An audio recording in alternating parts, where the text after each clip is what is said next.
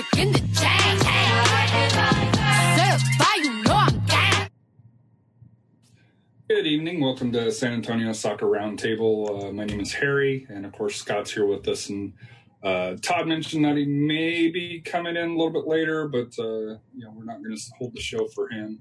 But he may be stopping by, so at some point we may have a third join us. If not, Scott and Todd and I, have a couple of things to talk about. Sorry for missing the show last week. Unfortunately, life got in the way for both of us. And so, Scott, did we miss anything? Yeah, just a few things, huh? We kind of nailed it, I guess, or you kind of nailed it on our last episode about how we knew these next couple of weeks are going to be busy just because lack of time left for the upcoming season, and they sure did cram in a lot of news in just a couple of weeks.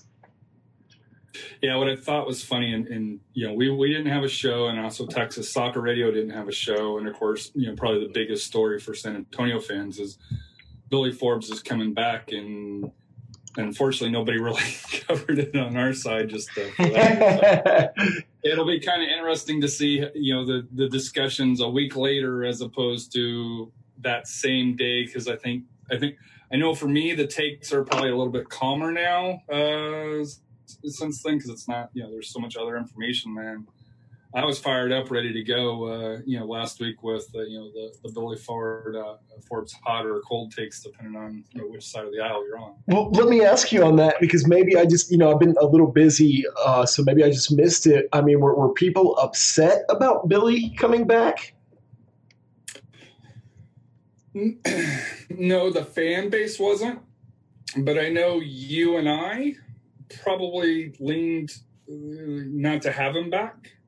And I know, Larry and Kyle on Texas Soccer Radio, Larry was pretty clear about I guess the question is why, and that's the thing is why come back at this point, especially with the signings that we've got. And that'll probably be where we kind of get into discussions, this week and more as preseason, since camp has already kicked off, but where he actually fits in and what does that mean for the lineup. So I think that was the biggest question is, and I'll give it up to Royce.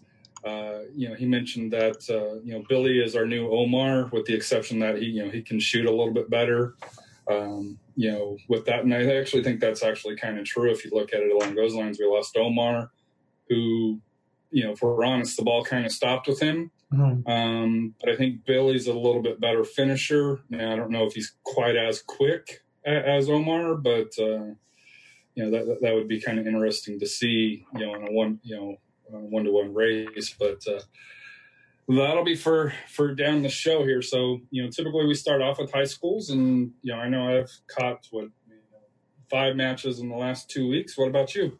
Yeah, no, it sounds like you've been all over the place, dude. I've had some stuff going on here recently with work and stuff like that. My wife is on a new job with a new schedule now, where sometimes she works till 7 p.m. Some nights or some weeks she gets off at 6 p.m. So this last week was kind of her late shift and everything. So I got to play daddy daycare here at the house for the last couple of weeks. But yeah, it's always kind of nice. But tell us a little bit about some of the games that you got out there and see, and then we'll get into some of the standings and some of the scores here from this past weekend. Yeah, so this past weekend, I went out and caught Smith and Valley and Schertz Clemens. I happened to sit next to Chris in 114, whose son is the starting goalkeeper for Schertz Clemens, and so just to go out and support the fellow season ticket member, but also catch some high school action. And neither one of these teams, when we look at the standings, are top, and I think if they make the playoffs, I don't see a deep run for either one of them. But it was kind of good to get go over to to me New Braunfels, from my side of town over to there. It felt like Schertz Clemens beat Smith and Valley 4-0. To me, the big thing, and I really kind of wish Schertz Clemens would have put the highlight out, is there was a free kick from 65 yards away, right at the end of the first half that, it was just beautiful. It almost reminded me of the Scorpions years where, where we called him Z, that he had a really long, free kick like that, where it was on frame. It was beautiful. You couldn't, it was one of those, you had to be there to see it type moments for that there. But so it was kind of good to be able to support a fellow season ticket member and his kids out playing high school soccer. But the ones that kind of stood out to me was a couple weeks earlier, or 2 weeks ago, I guess. I went out and saw over at Gustafson's soccer fields 1 and 2, where you can pay to get in and you can kind of watch both games. So the first games was the Brennan girls going against Jay, which was ended up being 2-0 for Brennan. But basically they got goals, like about a 3-4 minutes, spot between them. Other than that, it was a very even game. I was watching the O'Connor boys and the Warren boys. Number 13, I forget his name here. But he scored the goal. But, to me, the outstanding, thought, from that takeaway from that game was just how well both of the goalkeepers were, especially the Warren goalkeeper. And I know on Twitter they have a Warren soccer, where I think last week they showed a highlight save of his, and that was kind of back to back that he had.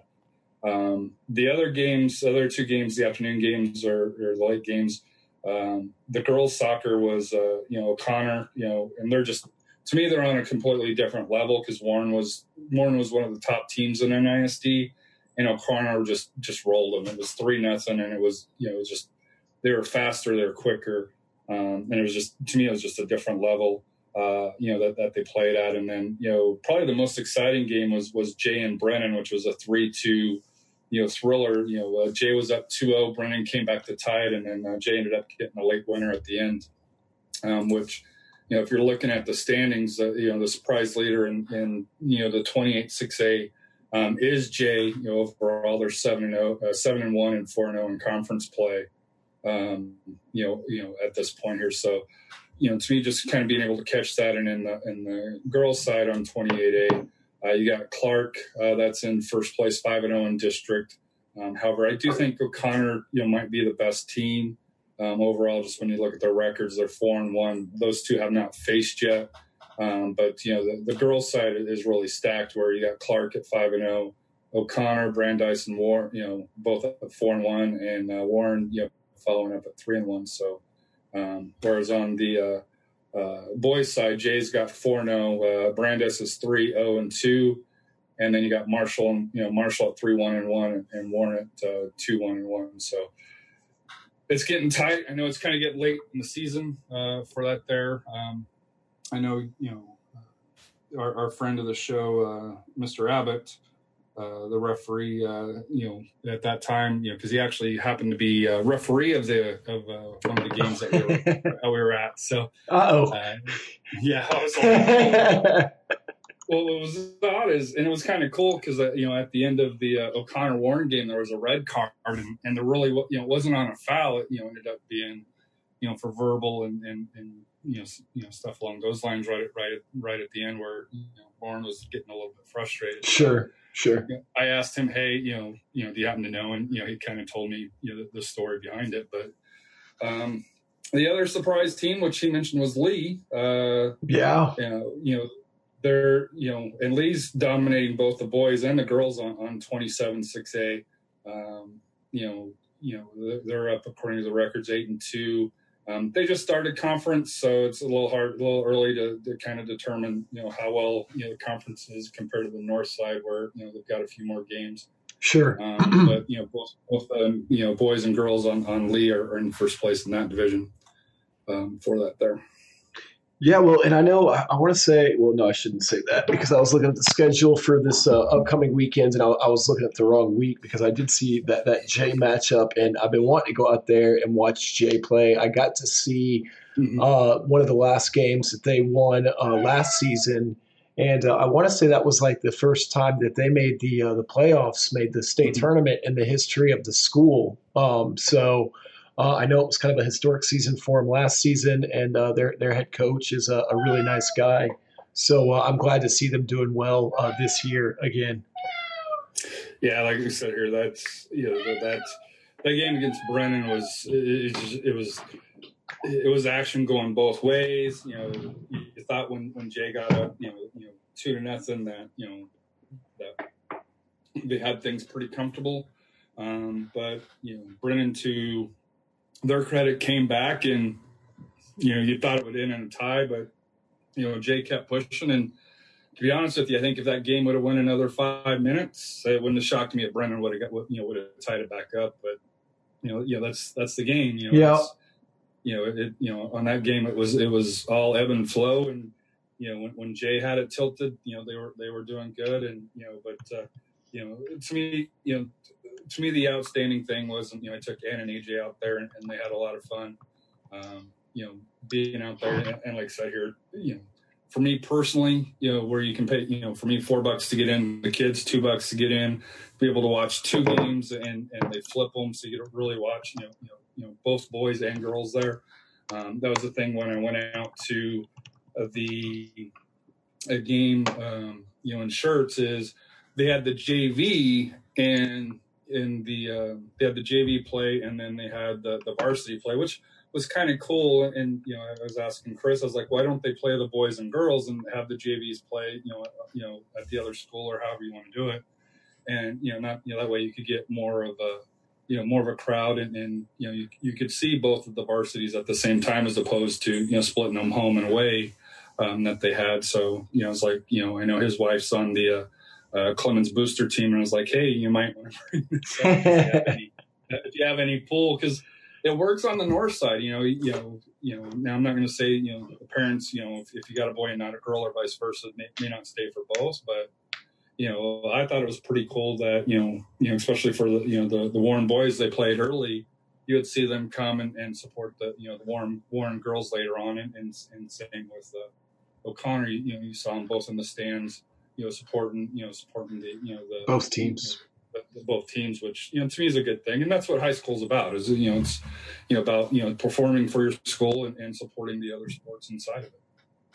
Yeah, no, absolutely. And so I was just looking at the schedule for NISD for this upcoming weekend, and it looks like on Friday evening you've got Taft versus Warren, Brandeis versus Holmes there at Ferris, and then Clark versus Brennan. So some good matchups. And then I know tonight was Jay and Warren playing. So that game started at 7. That should actually be wrapping up. We may see the result of that one come across our Twitter feed while we're doing the show. Yeah.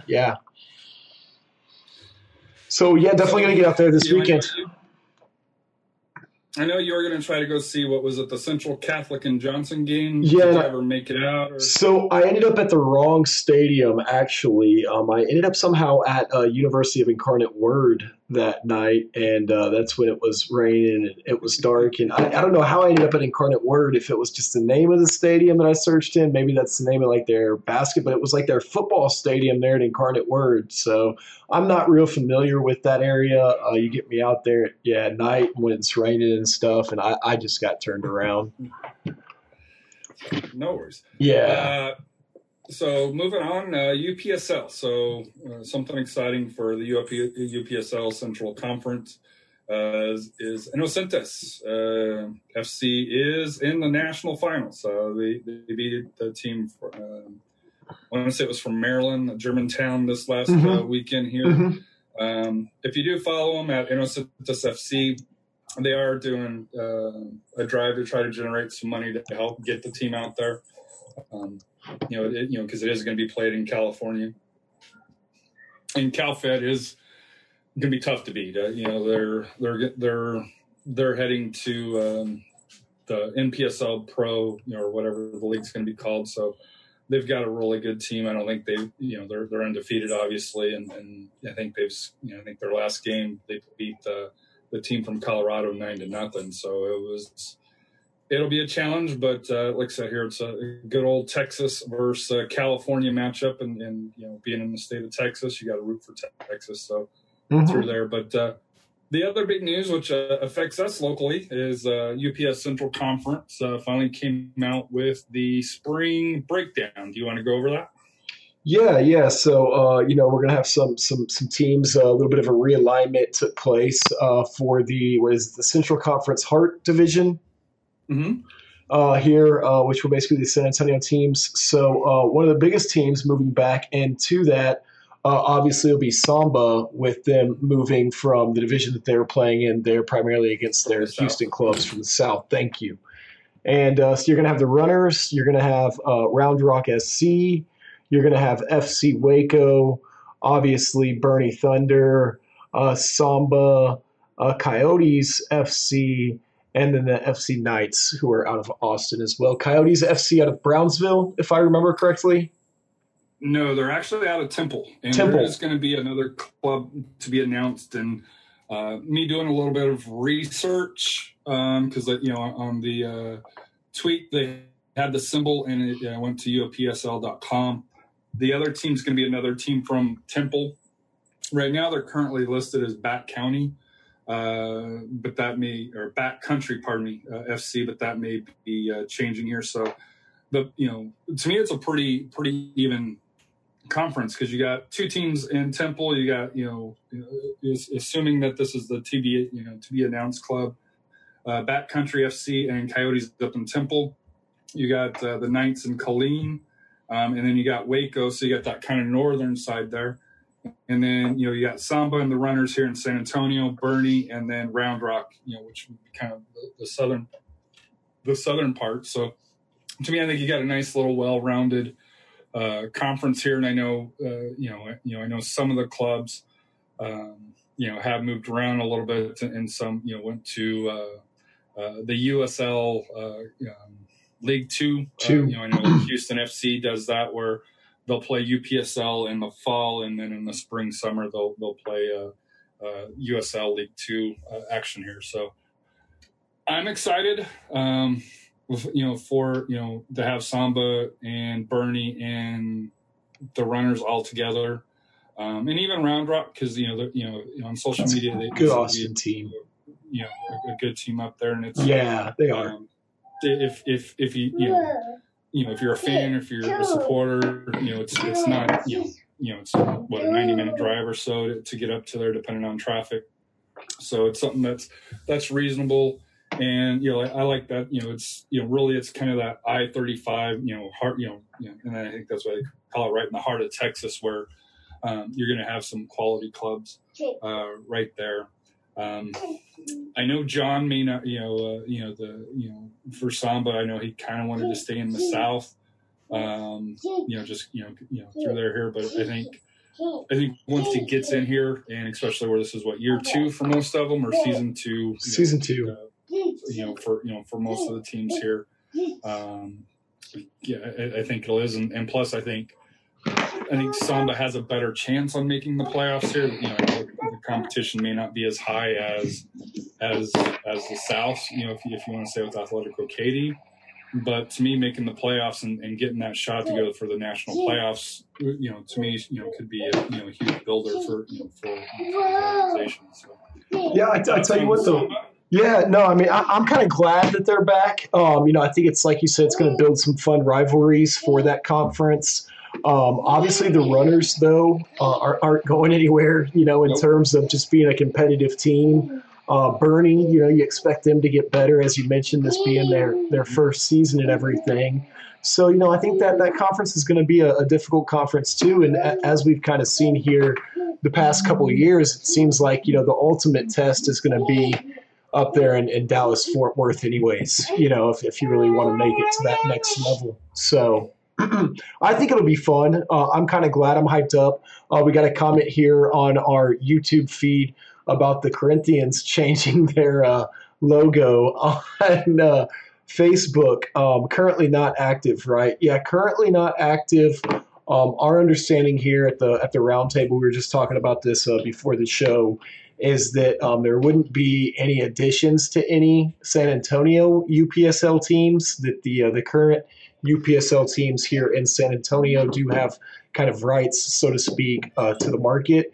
So don't really anticipate seeing them joining the UPSL, but it is kind of interesting, the updating of all the social media so close to the announcement of the Athenians. What are your thoughts on that, Harry? Yeah, I've heard rumors that they're going to be back as well, and I've heard rumors that they're going to be in the Gulf Coast Premier League, which you know, I guess would be kind of similar to UPSL, but it's a little bit different.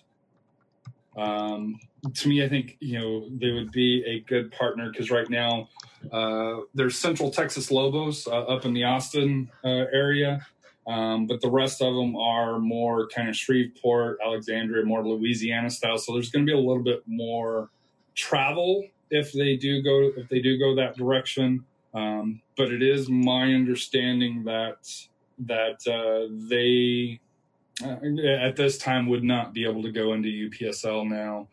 Could that change? We'll see, because we do know that there was MAC FC. So at one point there were 3 teams. Now, like I said here, can San Antonio support 3 UPSL teams? That's going to be kind of the debate, and especially where next season in the fall they're going to be having a second division come in. I'm wondering if that could open up avenues for them. To that, if you're going to have promotion and regulation, pro rel, how do you turn down teams? Like I said, I understand USL and PSL, MLS all have certain market things there, but if you're going to say you're a pro rel league, how do you close it off? I guess would be the question here for that, but that'll be interesting to see. I did retweet, and then they quickly took it down, so I wish I would have saved it. The logo, but I thought the logo was kind of nice. They changed the color of it, for it here. So I do believe that there is smoke, and I do believe there is something, to it now. I don't have any connections with them, and of course, I don't believe they've reached out to us at all. For that, but if they do want to reach out, of course, we'll give them a platform just like we do any other San Antonio soccer team. If they have any messages to get out. Absolutely, yeah. I'm looking at some of the teams there in the GCPL. I do see some of the same teams like the Rafters and some of those Louisiana teams that Pete would have played against in the WPSL. So I'm sure he knows some owners in that league, and probably got some pretty good insight into just overall, how it operates. But it's an interesting topic that you bring up, though. Can San Antonio support 3, semi-pro or amateur teams along with, San Antonio FC? Because, it's basically kind of what we have right now in the ladies game, which, is a little bit interesting because I don't even think we announced that, but and maybe we have had a show since then. But obviously with the return of the Athenians, we're now going to have 2 WPSL teams, a UWL team, and then a UPSLW team here in San Antonio. So quite a few women's teams to support.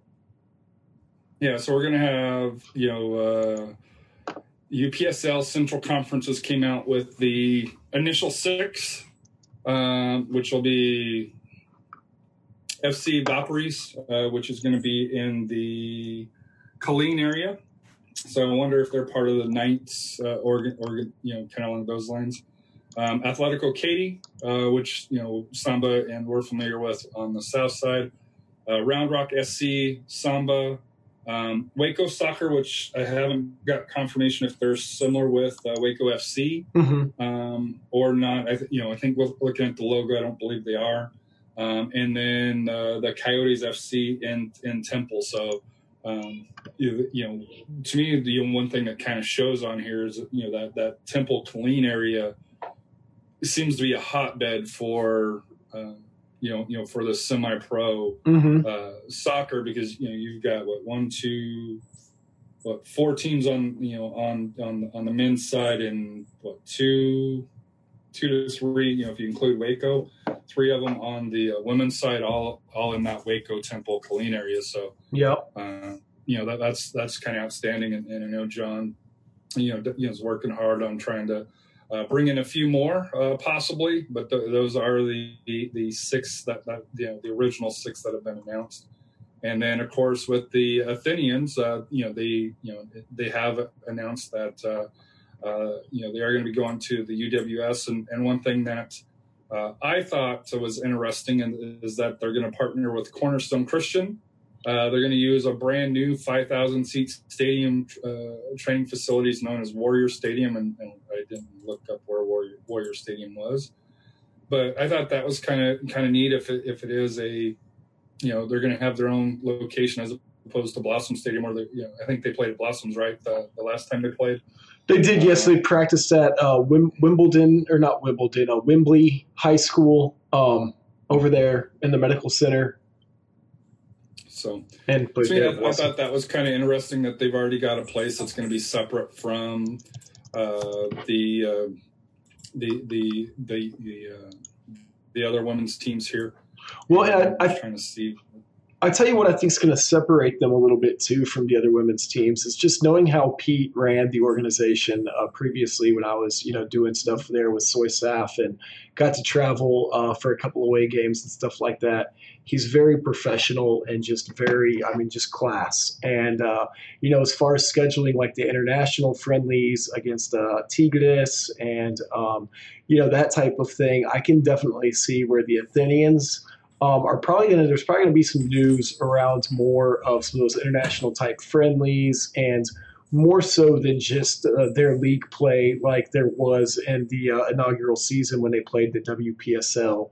So I definitely think that that's one advantage, so to speak, if you want to call it that, or just difference, uniqueness that might come with the Athenians are some of those international friendlies and things like that. Well, looking at if it's at Cornerstone Christian School, that's in off of 410 in Jackson Keller, Castle Hills area. So that's actually a pretty good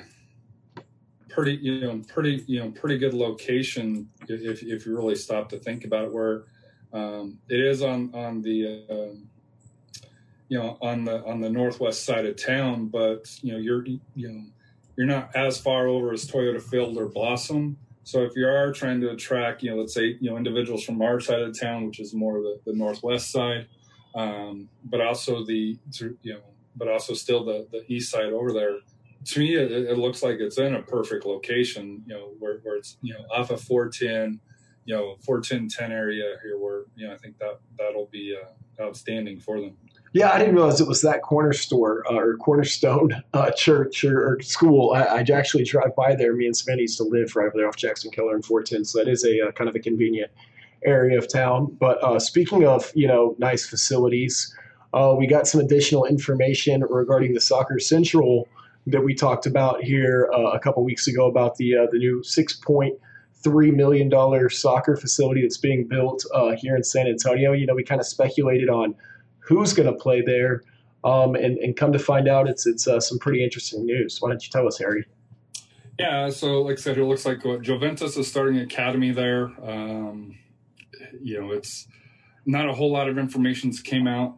I still would be interested if they are willing to, let the runners or another team, share the facility with them. I think that would still be a great question for them. But, to me, having an academy, by Juventus, of course they're one of the, most famous clubs in the world. To me, outside of the comment in the press release, which I didn't particularly like, where, he said soccer is expensive. So that tells me that, that kind of feeds into the more, pay to play, but that's just how it's done nowadays. But you can't build a $6.2 million stadium off volunteers, that's for sure. But it was just one of those things I was like, where you'd like to see, so it's just having that comment in there, on there, just, like I said, it was like, and it's a business, yeah. And that's there's no way around it, but in your initial lease, why you got to toss that in? Yeah, why even mention it? Absolutely. But I think it's a great opportunity. They said that there's going to be tryouts, so it'll be interesting to see what they do, and what exactly, I'm not really, a huge fan of teams over in Europe. How big are the academies? Is this as big a deal as it is, or is it just? And I don't, this is no disrespect to them. Is it kind of a money grab? Because whenever, I know when Austin came out, because I think they had was it Real? I forget which one, Real Madrid or Barcelona. Barcelona already has, Barcelona opened one up at Coda, and some of the feedback was, hey, it's just a money grab to, you're going to get training, but you're really paying for that name, saying, hey, I attended, Barcelona, academy. How much of that is actually true? And, is it really worth, in your opinion, going to that type of a path? I'm sure there's some truth to it. I feel like they're probably going to have to, prove a little bit. I mean, you already have the San Antonio FC Academy program, which is, a very honest, very prestigious opportunity. You've got clubs like Classic Elite, like Alamo City SC.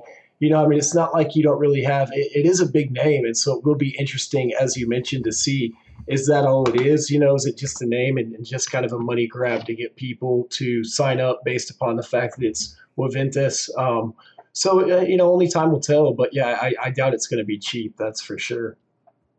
And having that facility here is not a bad thing, because it's not just the traditional soccer that we're talking about. They're talking about futsal, they're talking about beach soccer. So, it's gonna be a benefit to San Antonio and even probably beyond just San Antonio, the surrounding area. It's gonna be a benefit. It's gonna be another, spot, to put San Antonio on the map when it comes to soccer. So, right. And I don't, and like I said, I don't mean that as a disrespect when in talking about, the pay to play portion.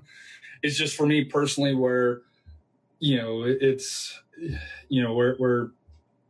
it's one of the sore subjects, we'll just say, in U.S. soccer right now for some of us. For sure. And I would really like to discuss that further. I saw some interesting discussions going on Facebook, not attacks or anything like that, between some of the local coaches here. And, I'd love to kind of get the other side of that coin a little bit also, because and it's a discussion for another day, but I was thinking about that. It's kind of like sometimes you think about it, you think about the other side of that, and it's like if I sign Delaney up for cheerleading or for gymnastics, you start to think about how expensive some of that stuff gets with the tournaments and the travel and the monthly expenses and the uniforms and stuff like that.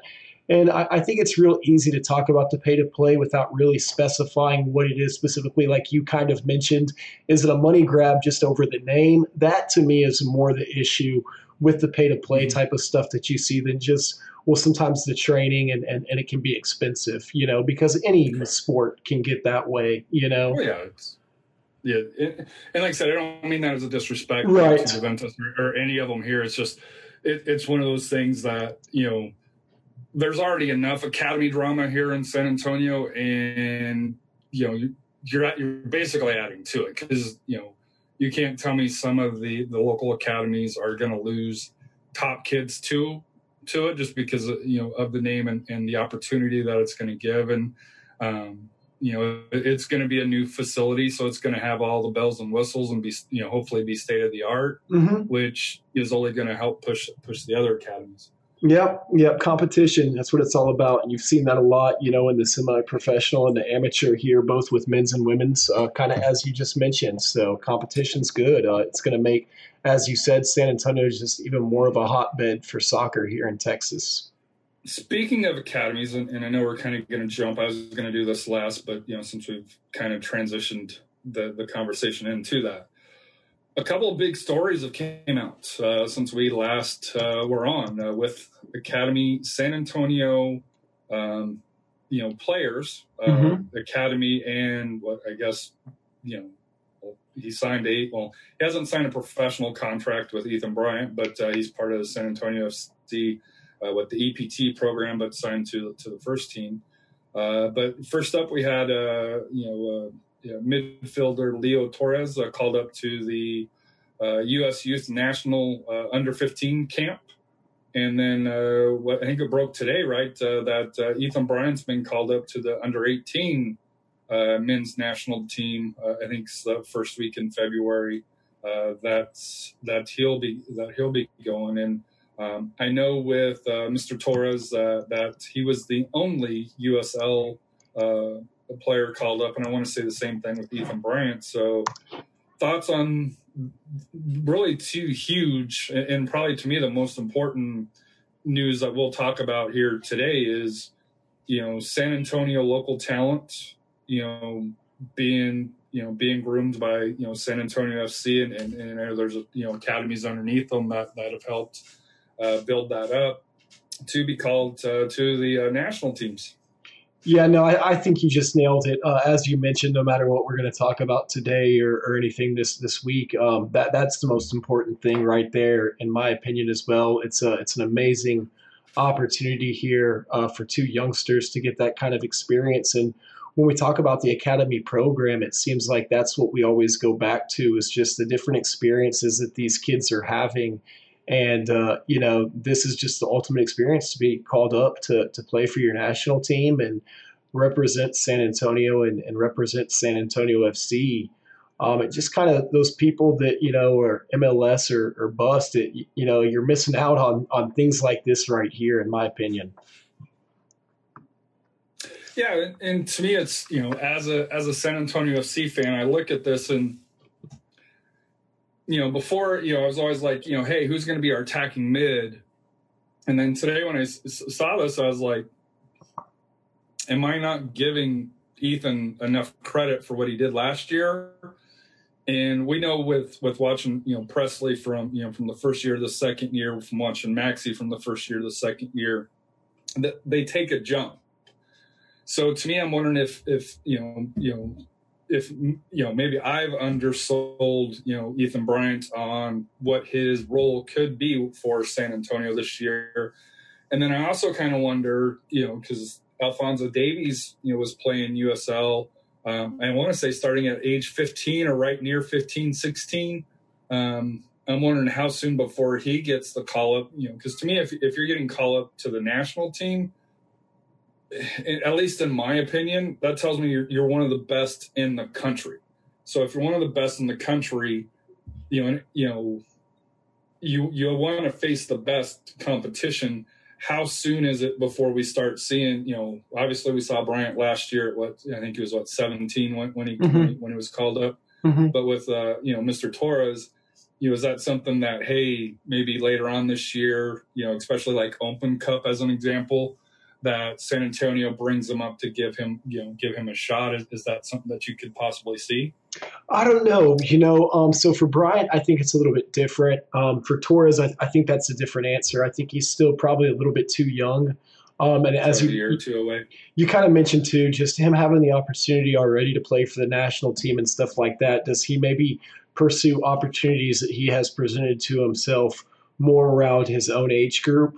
Does he stay kind of with a younger crew, and he may get a call somewhere internationally or something like that before he ever comes, of an age to play in the USL. But sometimes I think with some of those younger kids, you almost worry a little bit about injury. Not that getting minutes in the USL wouldn't be advantageous for them, but throwing a 15-year-old kid out there, I'm sure San Antonio FC is going to be responsible with our youth and not do something that would, perhaps potentially injure them or set them back. Set them back. Exactly. Yeah. God forbid if somebody were to get injured, playing in some Open Cup matches or something like that, trying to get them experience. But I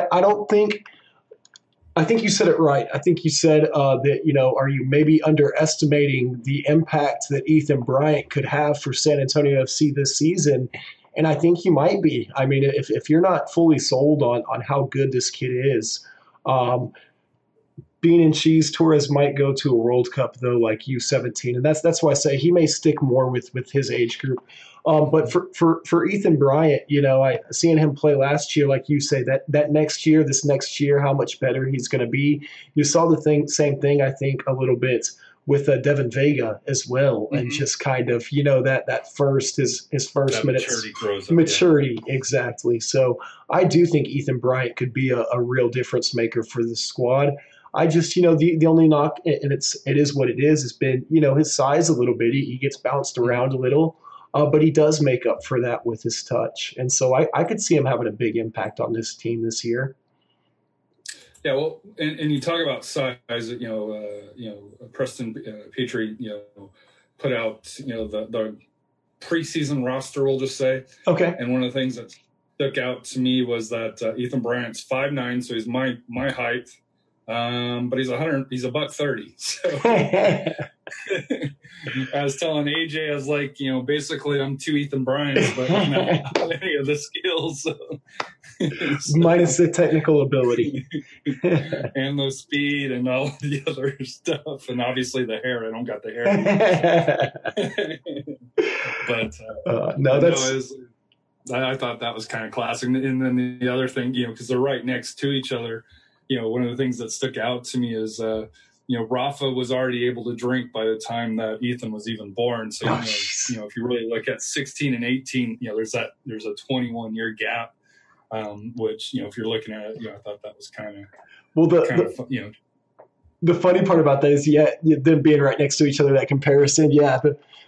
The funny part is you see Rafa there at the San Antonio Rampage game, and you'd think he'd almost be the youngster, right? Based upon just kind of his personality, his energy. Yeah. But again, these youngsters are already proving the path to pro national teams in the area. Was there ever a similar example with the Scorpions? That's a great question, Harry. Can you think of anybody from the Scorpions that maybe eventually got like an international call-up of sorts or anything like that? Oh, not off the top of my head.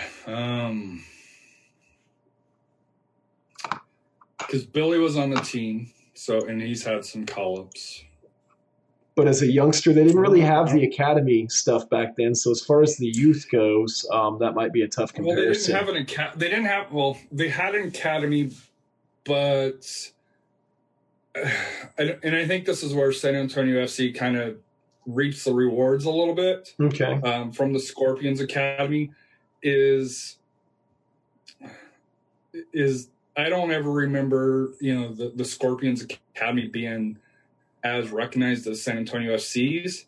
And a lot of that was just because it was getting started. It was trying to, but I also don't think it didn't, and I don't mean this in a negative way, it didn't cherry pick from the other academies, because I think when San Antonio FC started out, they said, hey, we want to work with the other academies.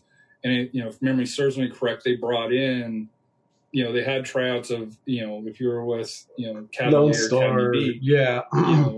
So they worked with them on to bring them in.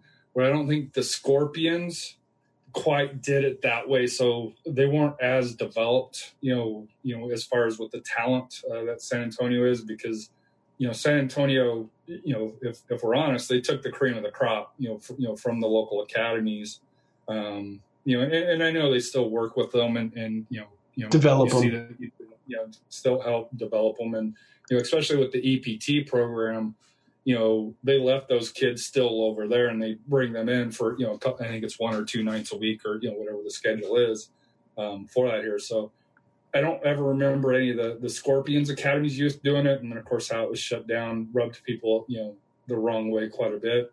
But I don't think it's a comparison. I think San Antonio FC is just, and it goes to, SS&E and just on how professional, and if they are going to do it, they're going to do it the right way. And I'm not saying that the Scorpions didn't, but, SS&E to me is a MLS level type of academy on how they're ran with the professionalism, with the coaching, the facilities. I don't know, I've never been to an MLS team, to see what their I would say facility. The Dallas facility is kind of similar. That being up there, it's kind of similar as far as, not all the fields are that great there at Star, unfortunately, but it's a pretty nice, because I remember even talking to some of the academy players actually from FC Dallas when they came down here to play against SAFC Academy. This was last season, and they were pretty impressed with the facilities overall and stuff like that. So I would say it's on par with an MLS facility. I think that's a fair claim. But to me, that's how because if you look at the standings, if you go to the Development Academy, website here, San Antonio is doing very well with their academy teams. Now there's some teams that are struggling more than others, don't get me wrong. Mm-hmm. But, as far as for being so young, I think they're setting a high bar. I know we talked about the Juventus Academy coming in. San Antonio FC has raised the bar as far as my concern on how the academies operate here in town. So, which is great for the youth, don't get me wrong. But, as far as if you're looking at, SAFC and the Scorpions, to me, it's night and day. And to be fair, it's also a different time here in town as well, where I think, because I heard there was major drama back in those years with the academies. And, I'm sure there's still drama, don't get me wrong, but I think there's a little bit more working relationships between the academies from what I've heard. Now, I'm not, part of them or, affiliated with them in any way. But just from what I've been told is that the relationships have improved, from, 4 or 5 years ago, which is a good thing. It's what needs to be done.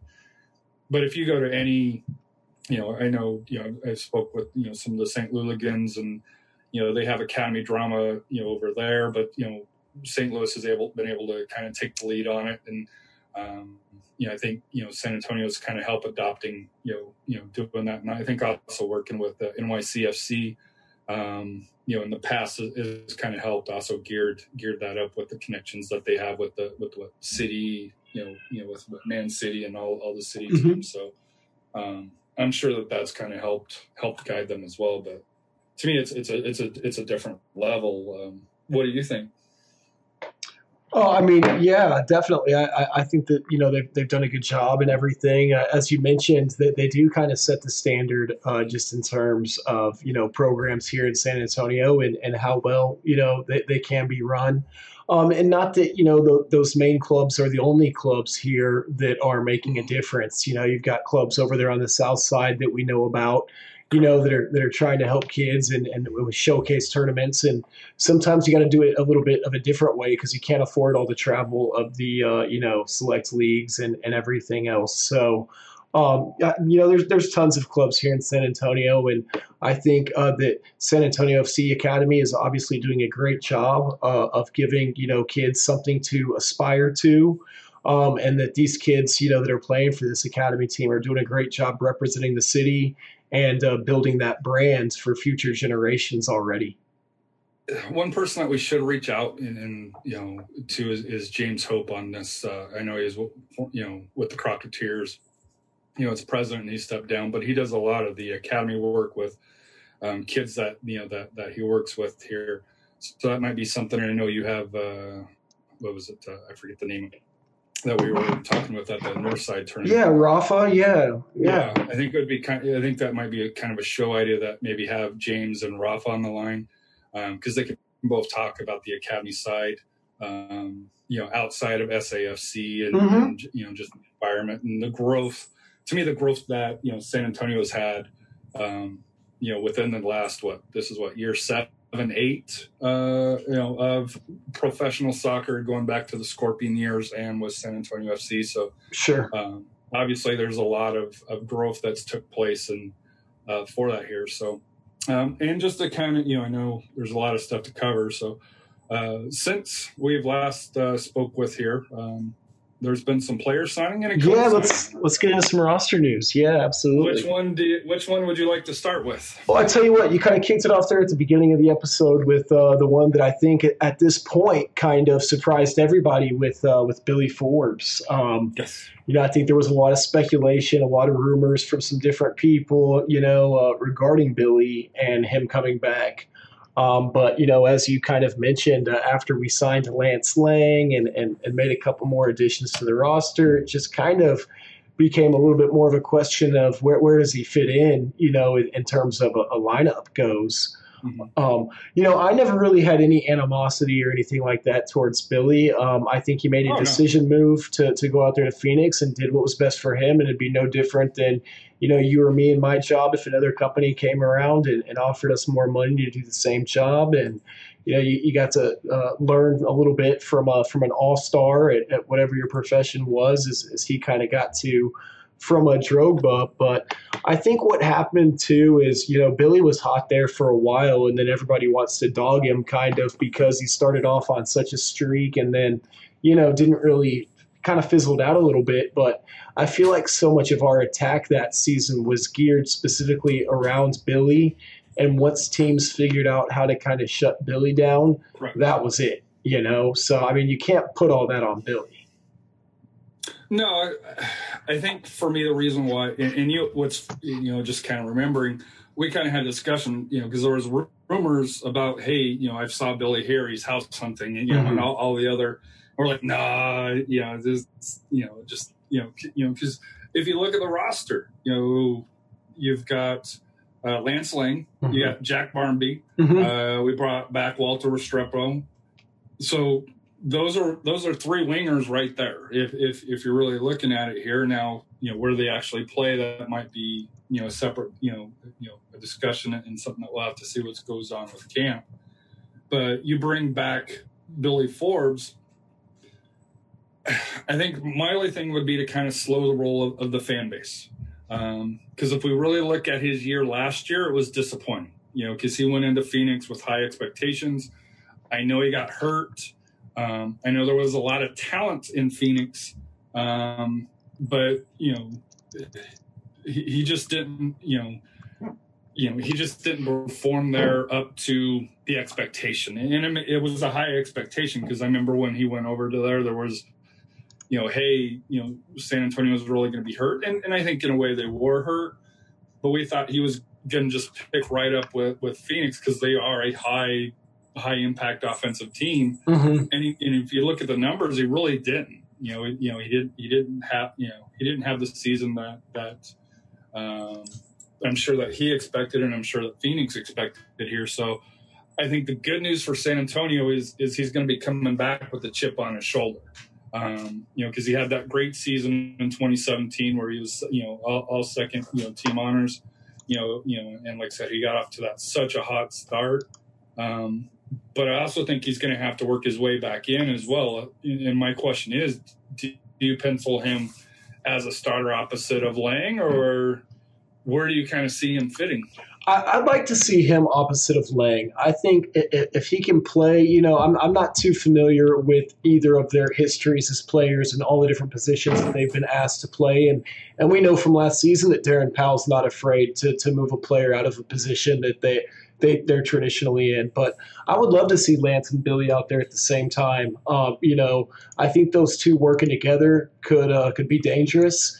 And as we've kind of said before, I feel like this team is just being designed more and more to be attacking. And I think having Lance out there and his speed and a player like Billy with his technical ability and footwork, and I mean, Billy's dangerous in the box. And you said it best, kind of what you've got here is a Gordon that can finish, hopefully, right? Mm-hmm. Well, I think both of them can, because I think with Billy, he also assisted quite a bit. And I think that was the thing, with, on the San Antonio FC, if you do the, 2019 roster breakdown, they mentioned that he also recorded 9 assists, which is currently a club record. And, Lance Lang was hot on the tail of that here. So to me, where you got Lang and Forbes, if they're both starting, both of them have showed, where they can pass, where they can cross it in. And then, where we got, hopefully the with Guzman and Bruce and what's the other gentleman name? Barraza. And I'm sorry if I mispronounced that. The striker that's we signed joined us from Atlas. To me, I think, and to me, I saw I want to say it was one of the interviews from when camp first opened up here. It sounds like they're going to be more attacking this year. This year compared to especially compared to last year. And I know me and Royce has kind of gone back and forth on exactly. Are they going to go back kind of the 2016 model where set back and then counterattack, or if they're going to be more open-ended. But since we last signed here, because there's a couple other key players that we signed, so. Ethan Bryant came back officially, and I know we kind of discussed him earlier. To me, they signed Jonathan Viscosi, which is a Canadian. He came over from Finland, where he was the 2017 Jokic Goalkeeper of the Year, leading TPS to promotion to the first division. And over there, he's got 25 clean sheets and 70 appearances. So what I get from there is it gives competition to Matt Cardoni. And I'm wondering, I actually wonder if he would, I know Matt's got the time here. He's a fan favorite, but that's a lot of, that's a lot of experience that's coming in. And I know that's kind of the Diego replacement, for that here. So I was kind of excited about that. Goaltending, your thoughts on, having Jonathan with Matt? Anyone, you still give Matt the favorite to start, or? I think it's probably, man, this year, I think we've heard it from Tim Holt. They're going to put the best players out there, regardless of kind of fan favorite and stuff like that, I feel like. Obviously, Matt, you would think would be the starting goaltender. But, I wouldn't be surprised if a lot of that is dependent upon what happens there in preseason. I mean, if preseason starts and Matt's in there and he's getting scored on and this guy comes out and looks good, I don't think that it's a guaranteed position for any of these guys this season. What I liked about him is that he's got height. So Matt's 6'3", and that's not a slight against Diego, but I think he was less than 6 foot, where Jonathan is 6'2". He's not as thick as Matt, but he is he's a couple years older.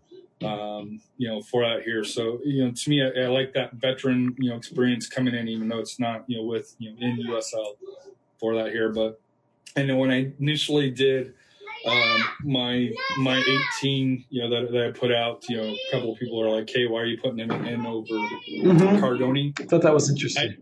I just think, I love Matt, and I think he does a lot of good, but as we saw last year, and I know Diego was goalkeeper of the year, and very similar, with this guy in 2017.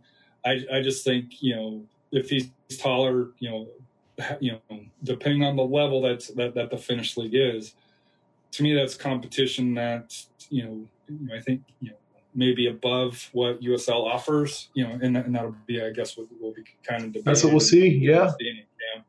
Absolutely. So next here, hold on, let me get back to there.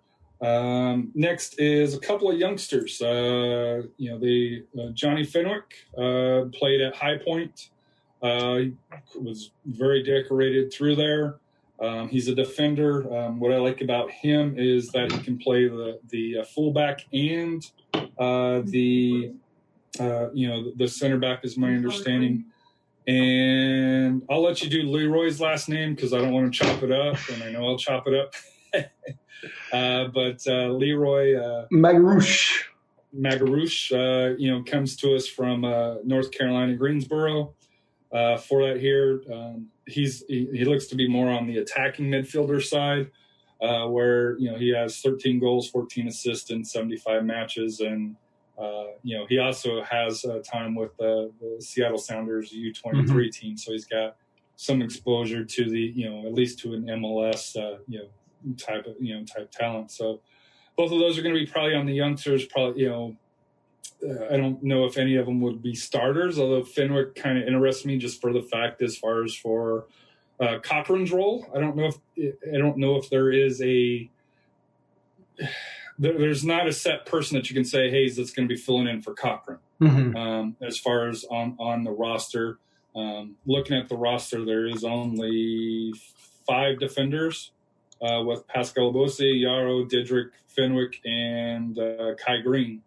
Kai Green we expect would be the right fullback. Yarrow and Didrik and Abose would be the center backs. So that kind of, to me still leaves open the left back position through that it's still open. And to me, probably the one that I think is going to be most important for this here is Michael Lahoud, who comes to us from FCC Cincinnati. Last year, he had 24 appearances, helping them to the best record in the league last year. He's 32 years old. He's got over 200 professional appearances. So to me, he's our. It wouldn't shock me if he's going to be our captain for it here. I expect him and Pekka to be that back line, that Michael Reed role. I think he's going to be, as far as the key of the midfield going forward, where Mikey Lopez was a little bit more all over the place last year, in for out here.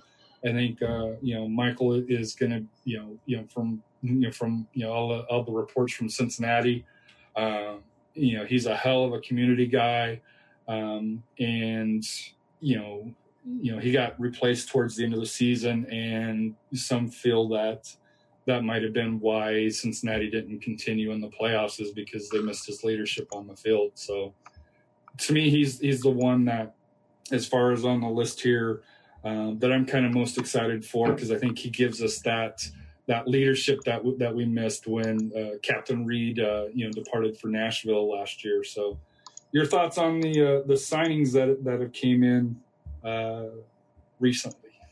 Yeah, I mean, like I say, I'm getting fired up. I think, still the one person that everybody's kind of curious about is Maxey. Obviously, no word on him yet, which I feel like, unless they're just really saving that for something, some type of coming back. He's not coming back. Yeah, you'd think. He's not coming back. Yeah. So, I mean, other than that, that was kind of the one guy, I guess, that was really left that I was kind of excited about. Other players that haven't really been mentioned. That was more just because he's local, right? That was more because he's a San Antonio guy, or I'm not a fan of Maxey. I'm not going to lie to you. And I know you've said that before, and I get your reasonings behind of it. He was hot or cold to me. I think he had his moments where he played really well, and then I think he had his moments where he didn't play good at all. So it was either one or the other. There was no in between really. I wouldn't say that I didn't like Maxey, but I can get where you would have frustrations with him as a player and not want him back. I mean, I can see that. Yeah, it's not that I didn't like him, because he's a great guy personally, and I think he's just in looking at the social media aspects, he's a hell of a locker room guy, which I think is key. But when I went to the Crocketeers annual meeting here, and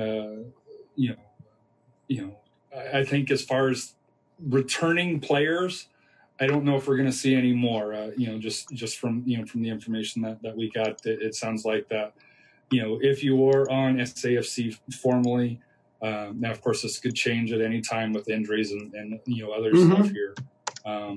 But I don't anticipate him back. And I think I saw on Twitter that somebody mentioned that they saw that he is going to sign with somewhere else.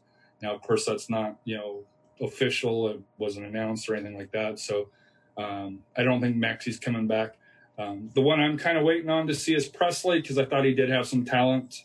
I'm kind of shocked that Austin hasn't signed him, and I know they're already at 20 plus on the roster, and we're at 19. So I'm kind of interested to see where he falls, because he does have some talent, for that here. So from my understanding and just with what I've heard here, I wouldn't expect either one of them back, but of course injuries and other things could change that going forward. Yeah, no, we'll just have to wait and see. But obviously, a lot of signings, which was definitely needed to kind of give us a better idea. But yeah, looking at the roster now and just kind of seeing all the pieces in place, I think fans should be excited about the upcoming season. I think they should, yeah. To me, and I know we mostly focus on San Antonio FC, but if you look at USL as a whole, as far as for the championship side, to me, the West is going to have a lot of good teams in it, but the East is going to be where you're going to see kind of the super teams. It seems like Indy, Nashville, Ottawa's kind of getting in that discussion now with some of the signings that they have. So I think out west here, I think you're seeing quality signings, but you're not seeing the name signings like you're seeing over in the East. For that here, so it'll be a dogfight. As we know here. I think San Antonio on paper, looking at it again, has a top 4 team. But we said that last year, and we missed the playoffs. So it's interesting you say that. I was going to say we got another question here on YouTube, and I feel like this is the perfect thing, kind of, to wrap it up with, or whatever. And it's what you're just getting into. Question is, what would a successful season mean to you? Oh, it has to be playoffs. It has to be playoffs. It has to be playoffs. You said top 4. You said top 4 finish though in the conference. I think they should be. But when you I think so too. The resources, when you look at the team, if San Antonio is not top 4, to me, that's a disappointment. I agree, because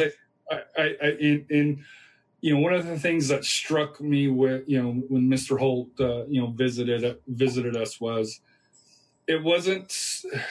They were disappointed in last year's team, and I followed San Antonio soccer since going back when it started with the Scorpions, and they'd have a really good year one year, and then the next year they'd fall to the bottom, and they would have a really good year the following year, and it was a yo-yo. And I think last year and I think you can kind of see it in some of the feedback that you get from them is 2016 they had such a great year. They got off to such a hot start. They had Igabaga go up to MLS. They brought back the majority of the team. And, but they lost some key pieces, but I know they thought that they replaced them on paper, but they really didn't. And I think, them finishing 9th again, and, I think, with Todd and Jose, you and I, April, May of last year, we were like, hey, something's off on this team. You could just tell. And it stood that way for the whole season. The team never did gel, on the field and, who knows off the field, because, of course, we're not part of that. But there was something missing on that. Now, in the videos that you see, and I know they're, it's fluff pieces, don't get me wrong. You see that. To me, it seems like a more excited team, a more focused team, and I think that's going to be and like I said here, I'm personally excited to see hey, are they going to be kind of sitting back in counter, or are they actually going to open it up? Where last year, last year there was no clear definition of what style, what team, who the starting 11 was. I think this year you're going to have a clear starting 11. There might be some variable pieces in it, don't get me wrong. But when you look at the roster here, I think you can kind of piece together, hey, most of that starting 11, and you got some key backups. Where last year, you couldn't say that even during, halfway through the season. Right. No, and I think that was the biggest frustrating piece. So, yeah, to me, I think a successful season this year would be a top 4 finish. Obviously, winning a couple games in the playoffs. Hell, maybe even like the conference championship, and making it there to the Western Conference Championship. I mean, I would say that's a successful season if we lost in the semifinals this year. I think you got to be top 4. Top 4? I think you got to be top 4. When it comes to the playoffs, it's a one game. As we saw 2 years ago against Oklahoma City. And see, I think we were the better team in that match, though. I think we should have beat Oklahoma City, and that's why I say we were unlucky. It went to PKs, and we were a poor team when we were. The PKs, went to PKs. You knew we were in trouble. Done. You knew it was just based on the history of that team, and. To me, that's where, that's where, we're 10 days away for some of us if you're going up to Dallas. Yes, sir. I know Saturday they play against UIW, and then they head up for their quote only away trip before that, which I'm kind of excited because I'm going to be heading up there. I think I may be doing the same. So, well, that would be awesome. Yeah. So, well, this has been fun, man. Like we said, we had a lot of different subjects we wanted to cover tonight, so we were just kind of trying to keep it moving through everything. Sorry we missed last week. It's going to be a little hectic the next few weeks for my schedule, just on Mondays and Tuesdays, so we'll probably be doing Wednesday night shows here for the next few weeks, but we're going to get back to Tuesday at 8 p.m. kind of now throughout the season. I think we had decided upon, so that way the show will be the same time every week. We won't have any issues or anything like that. So it will be Tuesdays at 8 p.m., but for the next few weeks, it's going to be Wednesdays at 8 o'clock. So gracias. Thank you for watching. Harry, any final thoughts? No, the final thoughts, a couple of things here. Bernie sent out, if you want to be a referee, they're offering a camp if you go under Birdie Thunder, and I forget their exact Twitter. But if you type in Bernie, Thunder Bernie, you should be able to get information on it. And like I said here, I sent out a tweet if you follow me at RAMINCOL. Like I said here. And then of course, Innocentes, if you have a couple of bucks to pitch in, if you follow UPSL soccer, I think it would be awesome to see the UPSL Central Conference be able to say, hey, we were the national champs as far as for UPSL. So good luck for the Innocentes, and like I said here, I know the rest of the conference, and of course you'll be able to watch that on My Cujo, and I'll submit that out as far as when we get closer to that, for that year. So but for me, like I said, at this point, that's it where I have. One last thing here. I know San Antonio sent out, they're having a networking thing there. If you're a season ticket member, or if you have a business. So if you have questions on that, send me an email. And like I said here, I can forward you that information. But I know that came out this afternoon. If you're a business and you want to, network with other, season ticket members or San Antonio FC, and I'm assuming SSNE side there. So that is something that came out. I want to say that was February 6th, somewhere around there. Okay. Don't hold me on the date here, but there was an email that just came out to season ticket members on that.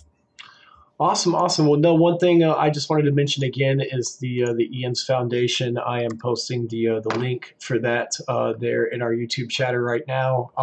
They are still obviously raising money. We'll have them on hopefully for our next episode because that game will be coming up here soon as well.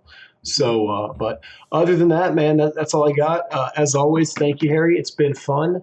This is the San Antonio Soccer Roundtable. We out. Bro.